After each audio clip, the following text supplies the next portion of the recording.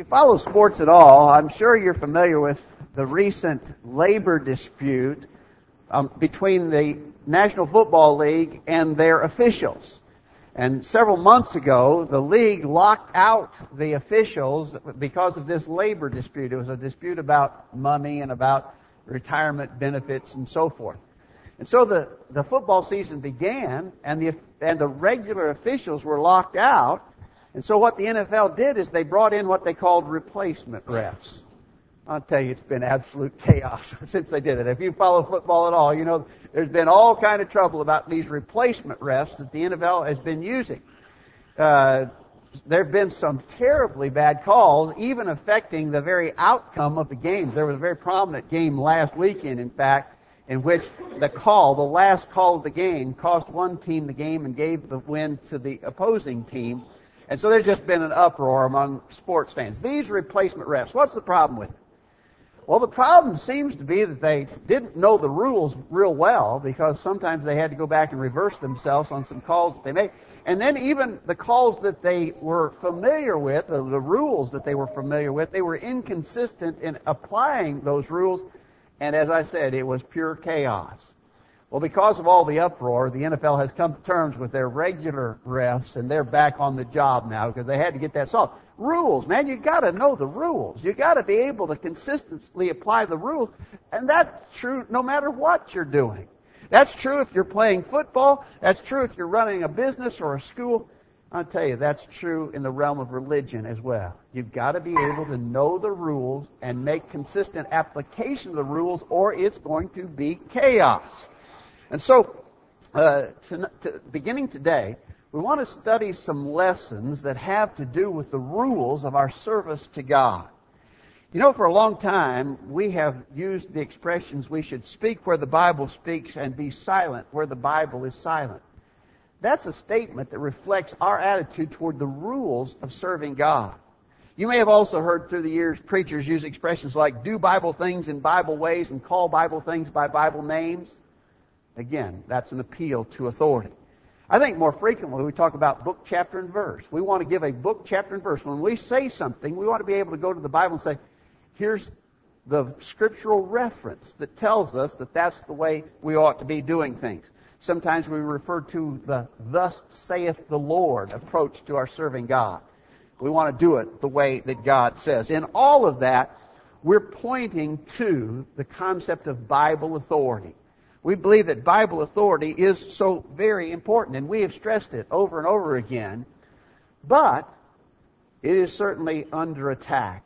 And I want to suggest to you just some quotes that indicate how some folks associated with us are attacking this idea that we have to have rules, and we have to follow the rules. For instance, at a Christian college lectureship, one man said, we are so wrapped up in commands, examples, and necessary inferences that we don't find Jesus. I'm not saying to put this aside, but the purpose of hermeneutics, that is, understanding, interpreting, and applying Scripture, is not to get the right answer on a whole series of questions. It is to find Him. In other words, the right answer is not important. And we're just way too bound up in this business of authority, commands, examples, necessary inferences. At a conference of so-called Christian scholars, one said, the truth is that biblical theory cannot distill from the current text of the Bible a seamless body of doctrine. In other words, you can't go to the Scriptures and come out with a straight line analysis of what we should be doing. No hermeneutical model can find consistent and widespread approval. We can't agree. It's impossible for anybody to interpret the Scripture and come to the same conclusions that others do. Another man said in a meeting of preachers, nowhere does the New Testament provide explicit scriptural basis for a restoration principle. No text explicitly states that later generations should follow the primitive church or follow it. We shouldn't even try to be like the church was in the New Testament. That's a flawed approach, he says.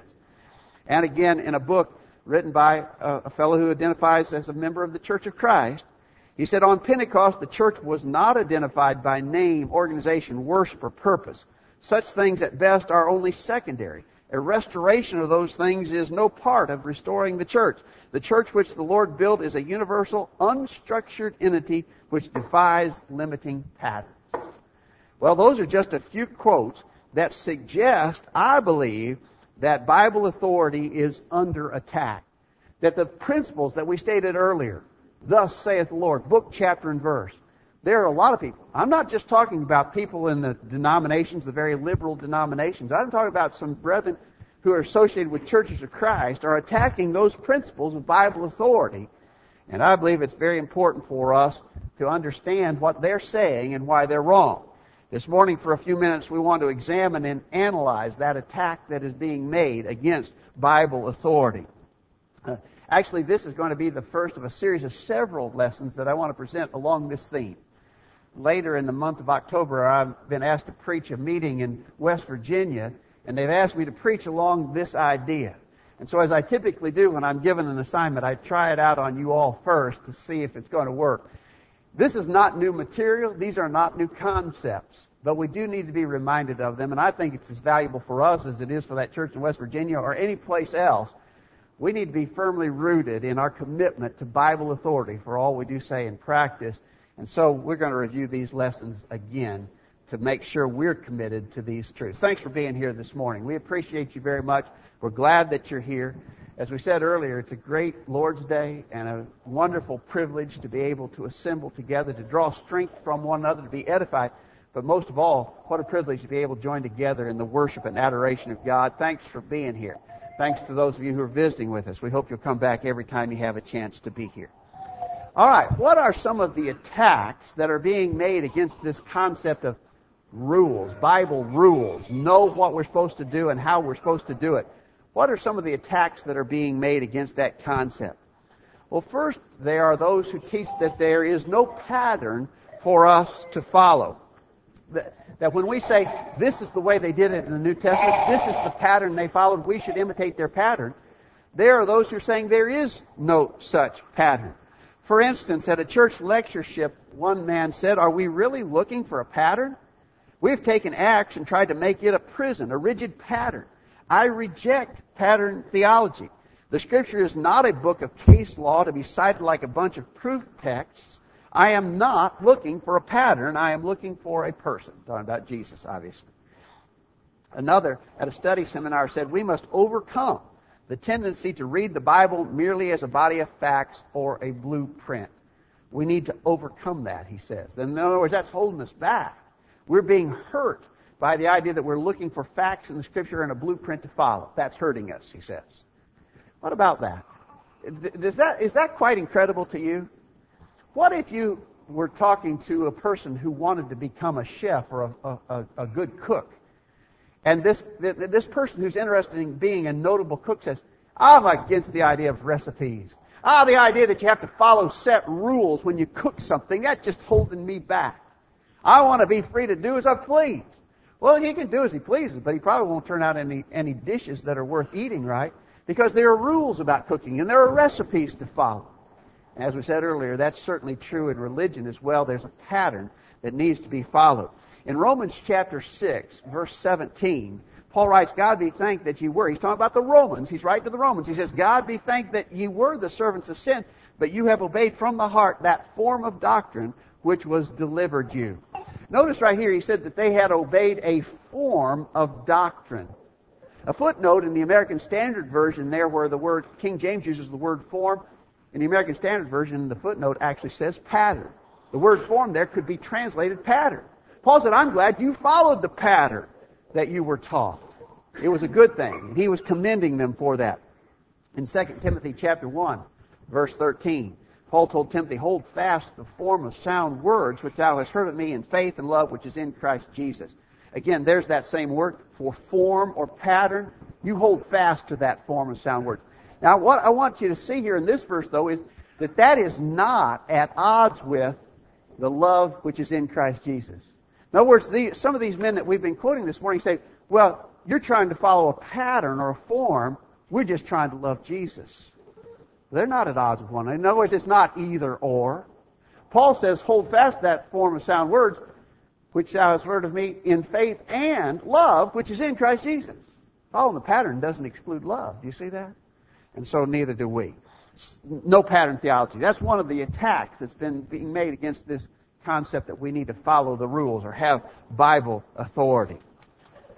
Another attack that is being made is that some people, and it's along the same line, some people are saying Well, were these New Testament epistles that we read, these letters that are in the New Testament, were they letters describing a law to follow, or were they love letters from God to mankind? Here's what one man said at a college lectureship. He said, "I deny that the New Testament is a constitution of church law. The New Testament is a collection of love letters, and one does not read love letters as law. The New Testament was never intended to be viewed as a legal brief for the church through the ages." Do you see it? He's saying the New Testament is love letters. Love letters are not written with commands and instruction. In other words, if you got a correspondence, let's say here's a young man and a young woman, and they're courting one another, and so the young man writes a letter to the young lady, and in it, all he does is lay down rules that she's expected to follow, things that she's got to get done before he sees her the next time. Someone say, "Well, that doesn't seem like a love letter. I mean, he's supposed to be writing her love letter. All he did was tell her things to do." And so they're trying to take that analogy and say, well, here's the Lord sending a message to us. He sent us love letters. He didn't send us letters just full of commands and instructions. These letters shouldn't be interpreted that way. It's wrong to imagine that this is a system of law to be followed. Well, let's analyze that idea for a minute. When God gives rules, if God gives rules, let's put it that way. If God gave rules for people to obey, would that preclude the idea that He loved us? For instance, way back in the Old Testament, in the days of Isaiah, 700 or so years before Jesus ever came to earth, in Isaiah 2 verse 3, Isaiah said, "Many people shall go and say, 'Come ye, and let us go up to the mountain of the Lord, to the house of the God of Jacob, and He will teach us of His ways, and we will walk in His paths. For out of Zion shall go forth the law, and the word of the Lord from Jerusalem.'" Now, think about that. The Lord's going to teach us His ways, and we will walk in His paths. He's going to tell us what He expects us to do, and we should comply.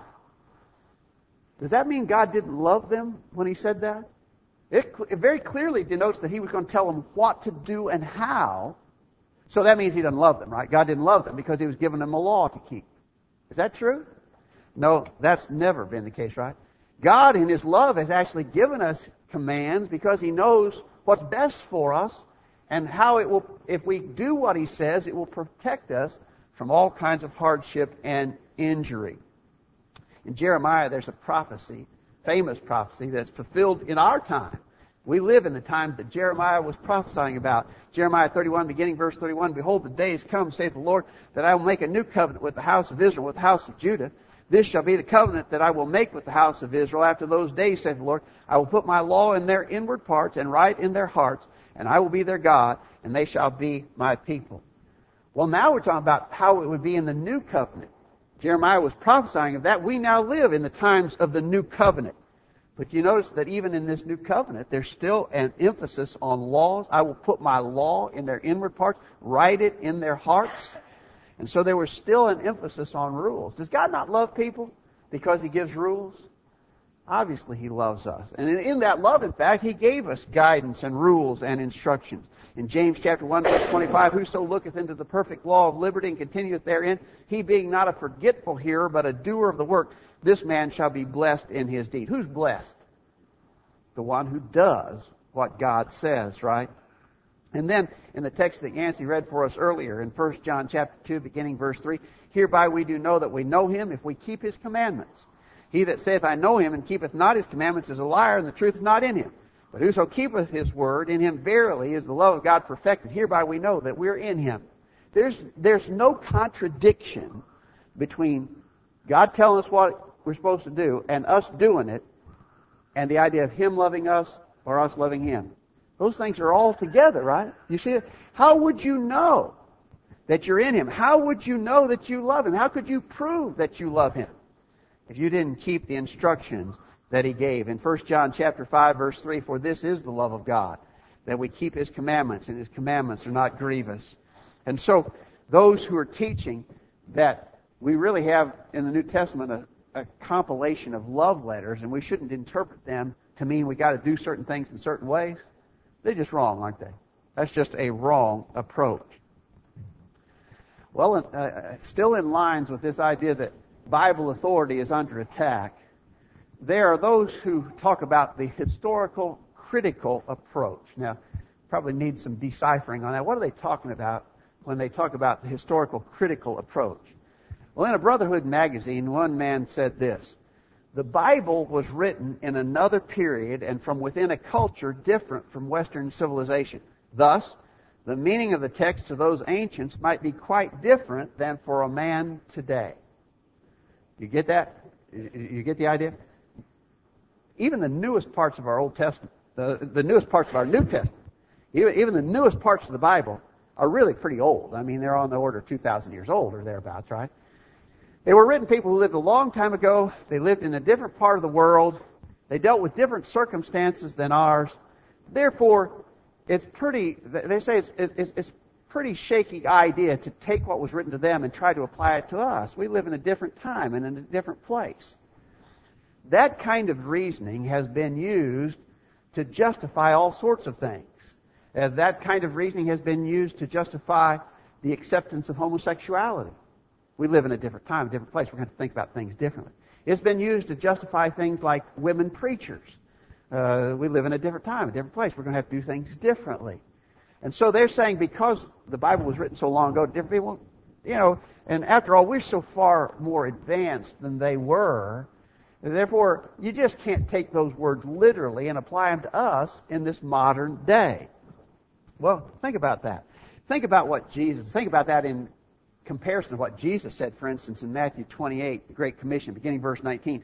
Go ye therefore and teach all nations, baptizing them in the name of the Father and the Son and the Holy Ghost, teaching them to observe all things whatsoever I have commanded you, and lo, I am with you always, even to the end of the world. Amen. Well, part of the Great Commission was to go and teach the things that Christ had taught them. Go and teach, convert, baptize, and then continue to teach them to observe what? All things that I have commanded you. And he says, even the word always is in there, right? That's not going to change. When did it change? When did the things that Christians are supposed to do and our commitment to instruct in those things, when did that change? And by what set of rules do we now conduct our worship to God? I believe that if we're honest, we can see the wisdom of God in the timelessness of His message to mankind. These critics are saying is, the Bible was written to people who lived a long time ago in a different place. And God was addressing them, but God wasn't smart enough to write a message that would be applicable to us living 2,000 years later in a different place. It was okay then. God did an okay job then. But He wasn't smart enough, wasn't wise enough to be able to deliver a message that could be applied by all men everywhere, anytime. God just didn't He couldn't do that. It wasn't possible. We believe that God did. And the idea that the Scriptures are timeless and to be applied by all men everywhere is certainly seen. I'll just give you another example here. Remember in 1 Corinthians 11 when Paul was writing about the observance of the Lord's Supper, he says, as oft as you eat this bread and drink this cup, you do show the Lord's death till He come. Concerning the Lord's Supper, how long were those rules supposed to be followed? Till He comes, right? That wasn't going to change. This is a timeless message, and those who say, we got to change with the times, and thus they are attacking the concept of authority in religion, are absolutely wrong. There are some people in this attack on Bible authority who are attacking the idea of the law of exclusion. Again, let's decipher this for a minute. You understand what the law of exclusion is. We say that when the Bible is silent on a matter, we should be silent on that matter. And that silence does not authorize us to act. Those on the other side of that argument says if the Bible doesn't say not to, we can do whatever we want. A very familiar issue in which this comes up is, for instance, in the case of instrumental music. When we talk about the fact that in the New Testament we never read about instruments of music being used to worship God, probably the first comeback we get is someone says, well, it doesn't say not to, right? We say when God specifies what He wants, it excludes every other thing. When we have specific authority, then it excludes doing it a different way. But there are people who reject that idea and reject the rules in regards to that. Here's an example. In a sermon, a preacher said, silence may be coincidental rather than intentional. Silence is not inherently prohibitive. Rather, silence preeminently meant freedom for our restoration fathers as it should for us today. In other words, if the Bible doesn't limit us, if the Bible doesn't say we can't do something, then we should be able to do whatever we want. That's been an argument in religious circles for centuries. That's not a new argument. But think about it just from a practical standpoint. As we often illustrate the idea of when God specifies something, that's what He wants. He doesn't want anything else. The same is true with you. When you specify something, that's what you want. You don't want anything else. Let's say here in just a few minutes we dismiss services and we head off to a restaurant to eat. So you sit down and the waiter comes and you give him your order. And it seems like it's kind of long before he comes back with what you ordered. But then here he comes. Not just with a plate full of food, but a whole cart he's dragging along behind him. And he starts offloading onto your table all kinds of dishes. And you say, wait, what is this? And he said, well, it's one of everything on our menu. He said, but I didn't ask for that. I just asked for this one item. Well, you didn't say not to. And so we're just bringing you everything. And here's your bill. It's $256. You'd say, no way, right? No way. When I told you what I wanted, that's what I wanted, and I don't want anything else. Why would we not use that same kind of logic in regards to God? But there are those who are saying, oh, we're free to do whatever we want. Silence is permissive. This idea that we're limited in silence, that silence forbids, is a wrong concept. Ask Noah about that. You know, remember in Genesis 6, the famous story of Noah building the ark. God said to Noah, make thee an ark of gopher wood. Stop right there. Well, He didn't say not to use pine or ash or oak. Didn't have to, right? He said gopher wood. You know, everybody understands Noah had to use gopher wood. I've never heard anybody who argued that point. Well, if it was true for Noah, it's true for us, right? He says, room shalt thou make in the ark, and pitch it within and without with pitch, and this is the fashion which thou shalt make it of. The length of it shall be 300 cubits, the breadth of it 50 cubits, the height of it 30 cubits. A window shalt thou make to the ark, and a cubit thou shalt finish it above, and the door of the ark thou shalt set in the side thereof. With lower, second, and third story shalt thou make it. That's a pretty clear blueprint, if you ask me. God told Noah what He wanted. And we all agree. And in fact, I've never run into anyone who in religious discussions who would argue the point. When God told Noah what He wanted, Noah had to do it that way. Why would it be any different with us? Or ask Nadab and Abihu, the sons of Aaron, in Leviticus chapter 10, beginning verse 1. And Nadab and Abihu, the sons of Aaron, took either of them his censer, and put fire therein, and put incense thereon, and offered strange fire before the Lord, which He commanded them not. And there went out fire from the Lord, and devoured them, and they died before the Lord. God had specified where the fire should come from for the sacrifices and the burning of incense. Apparently He did not say, don't take it from there, but He told them where they should take it from. They took strange fire before the Lord. He had not given them the authority for that. And they were struck dead. Those who reject the so-called law of exclusion need to rethink their position. So what we're talking about here this morning is, by different means, with different approaches, the enemies of truth are attacking the concept of Bible authority. Bible authority is under attack. And we've suggested several of the means that they do that. I want to give you one more example of what they're doing. They are saying that we ought to emphasize the man, Jesus, and not the plan or the specifics of doctrine that are found in the Scripture. We should emphasize the man, not the plan. Now, what about that? How would they state it? Here's an example from a Christian college conference. A man said, we have tended to be text-centered rather than Christ-centered, and we will not be able to overcome our identity crisis unless we shift our focus to the person of Christ, not the Bible. We have become enamored by the written Word to the point of becoming oblivious to the living Word. The Restoration movement has been a doctrine-exalting movement. In other words, that's what they say we're part of, the Restoration movement. We've exalted doctrine and not, he says, rather than exalting Christ. It's been a doctrine-exalting movement rather than a Christ-exalting movement directed at the heart of the unchurched. The idea of adhering to the written Word is noble, but it is fraught with as many problems as there are people viewing the Word. In other words, if you try to adhere to the written Word, your problem is nobody's going to read it the same, and we can't get there. It's going to be impossible. That'd be like saying the referees in a football game, there's no way they're going to be able to agree, and the teams are going to be able to play by the same set of rules because everybody interprets them differently. No, that's not true, right? We want good referees that will know the rules and apply them consistently, and it's doable. Why couldn't it be true also spiritually? We believe it is. That we can read the Word and understand it and adhere to it. So this guy is saying, since trying to follow the Word is just full of so many troubles, what we need to do is just be trying to point to Jesus. Don't become enamored with this doctrine. We've exalted doctrine too much. We just need to exalt Christ. Well, you know probably where I'm heading in Acts chapter 8 with the conversion of the Ethiopian eunuch. We've studied that story plenty of times in the past, but an important observation from the conversion of the Ethiopian eunuch is this. Philip opened his mouth, Acts 8 verse 35. Philip opened his mouth and began at the same scripture and preached unto him Jesus. And as they went on their way, they came to a certain water, and the eunuch said, See, here's water. What doth hinder me to be baptized?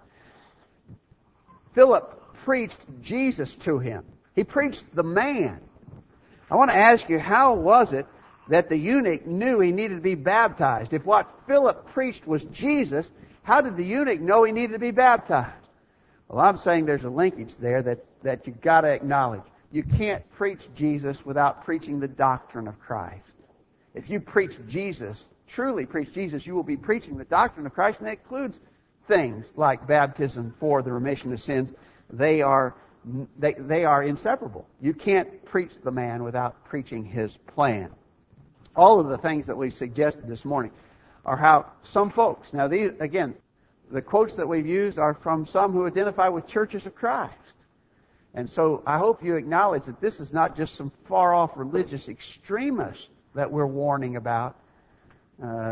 This is getting closer and closer to home. We need to be aware of the threat, the danger, the attack that is being made against Bible authority. We're going to continue our study. We're going to review some of the very basic principles of establishing Bible authority in lessons that will follow. We appreciate your good attention for what we've had to say this morning. As we've been studying this lesson this morning, this has not been necessarily the kind of lesson that would motivate someone to become a Christian or obey the gospel. But we would never want to end an assembly without giving that opportunity. And so this morning, if it happens to be the case with you, that you understand the truth, you know that gospel plan of salvation, hear, believe, repent, confess, be baptized, and you've been making a decision in your heart to obey that simple gospel plan of salvation, we hope you'll move forward without delay. Commit yourself to the Lord in obeying that gospel plan of salvation. We're ready to assist you in your obedience. We'd be glad to study with you more too if you let us know. If you're a Christian already but you've been unfaithful to the Lord, we urge you to come back to Him in repentance, confession, and prayer. If we can help, let us know while we stand and sing.